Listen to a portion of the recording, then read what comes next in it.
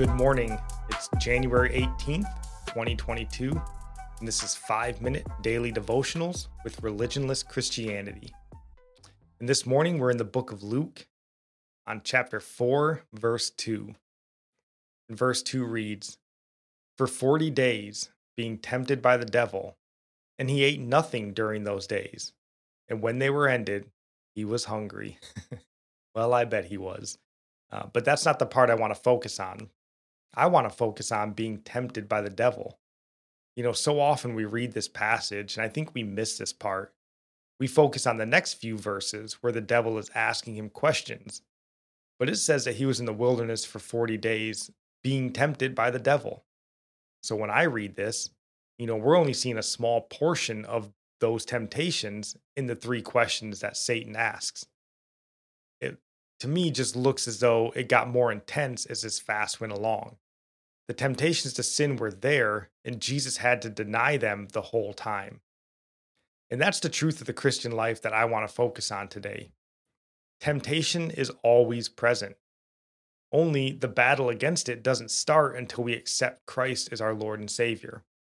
When we accept Christ as our Savior and the Holy Spirit begins to work in us and through us, our eyes, begin to be open to the world of sin that we're mired in. We begin to realize that temptation to sin is everywhere we turn. So walking with Christ doesn't shield us from that temptation. And the truth of it is, the longer our walk, the closer our walk is to the Lord, the greater the temptation. In 1 Corinthians 10:13, it tells us, "No temptation has overtaken you that is not common to man. God is faithful, and he will not let you be tempted beyond your ability. But with the temptation, he will also provide the way of escape, that you may be able to endure it."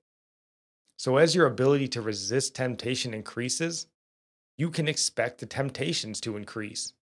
You don't get more spiritual and sin gets less difficult to resist. It grows as you grow.